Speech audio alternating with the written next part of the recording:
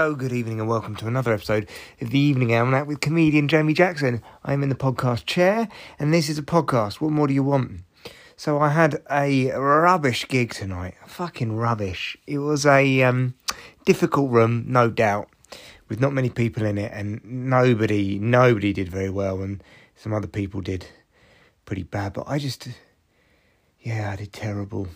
And God, a bad gig on top of being slightly hungover and very tired. It just made me feel absolutely atrocious. And obviously, of course, immediately question everything. What am I doing? Why am I doing these creative pursuits? Who do I think I am? And I know some of it's all bullshit, imposter syndrome, and it's all part of the process.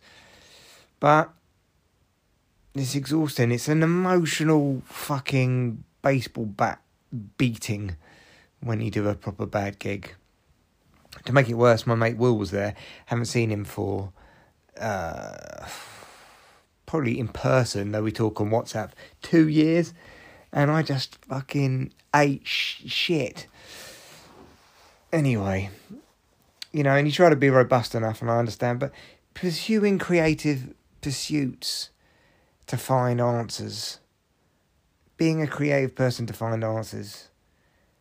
Like, I think anybody out there who does anything creative, whether it's writing or painting or comedy or videos or making things, you do it because there's a need to do it. You don't, the world doesn't need another stand-up comic. The world doesn't need another writer. Not really.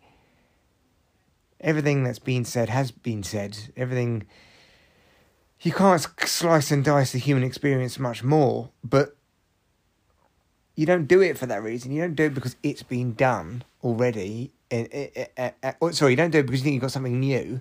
You do it because you need to do it. There's a massive need to do it. It's the mashed potato mountain, as I keep on talking about in Close Encounters of the Third Kind. But, what a big bag of shit. It's like, what happens if you're doing all these creative pursuits to find yourself, right? And it turns out that you're a twat. What then? Tony Robbins never talks about that in his self-actualization programs, does he? Difficult stuff. Difficult. And I've got a big week ahead of me. But listen, I'm also at the age where I can accept a loss if it's something inconsequential like this. Do you know what I mean? Life is all about who's around you, who you love. As long as you've got people around you that you love and you're healthy and they're healthy, you've won the lottery. You don't need anything else. All of this creative pursuit stuff is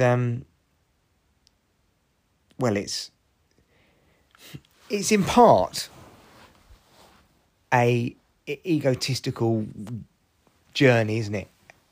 And it's painted as like a spiritual pilgrimage, but really part of it is like this egotistical thing of, who am I? But then again, you can't not pursue things and follow your intuition just because you're worried it's egotistical.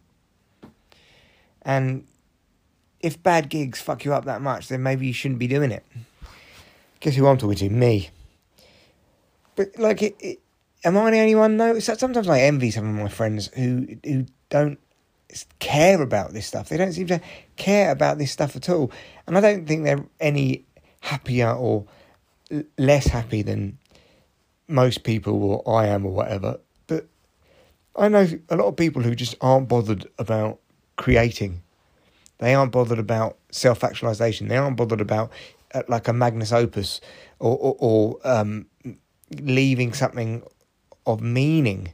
They're not even bothered about, communicating all of the things I'm talking about now. I'm obviously doing it because I'm doing it in a podcast, and I have another podcast, and I try and do it in comedy, and I do it a lot in writing, and it's like, I don't know why I have to fucking, maybe it's just narcissistic ADHD bullshit, but it's the way I'm wired, and I think you should lean into who you are, but it's a fucking tough journey, and you question whether or not it's just wanky bollocks. Do you know what I'm saying? Is it just fucking wanky bollocks?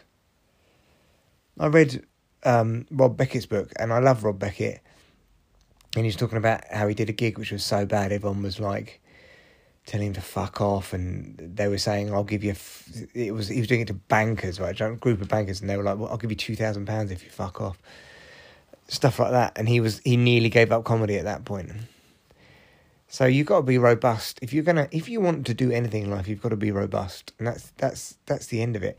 And I wrote a thing called I think you might even be able to find it if you Google Jamie Jackson, the dirty secret of why you're not successful, and it's basically along the lines of you make the compromise to not pursue success, so you don't have to face criticism. That's basically it. And it's the dirty secret that you will make you go, this is my comfort zone, and I'm going to settle in here. And I'm going to very, very slightly push outside of my comfort zone, but I'm not really going to do anything spectacular because I don't want the criticism. And I guess fucking hell, I've got some criticism tonight, that's for sure. But I did just do a TikTok, which has got over 40,000 views and likes. It's got over 5,000 likes. So does that mean anything? Of course it doesn't. That's fucking bullshit, isn't it? And this is it. When does it become enough? You've got to decide you've already got enough. You've got to decide you've got to be enough, because no amount of affirmation from audiences is going to matter. Shit. This is some heavy stuff, man. This is some heavy stuff. So maybe creative pursuits, but decide you're enough already. Stop measuring yourself against some weird barometer, some point in the future that you could never meet and exceed to. It's like, I'm going to finish now, but Jim Carrey has this great joke. He comes out at the Golden Globes and they say, 2-time Golden Globe Award winner Jim Carrey. And when he comes out, he says, yes, I am not just Jim Carrey, I'm 2-time Golden Globe winner Jim Carrey. When I go to sleep at night in my house, I'm not just Jim Carrey, some guy going to sleep. I'm 2-time Golden Globe winner Jim Carrey. And he says, and when I dream at night, I dream of being 3-time Golden Globe winner Jim Carrey, because then I will have enough.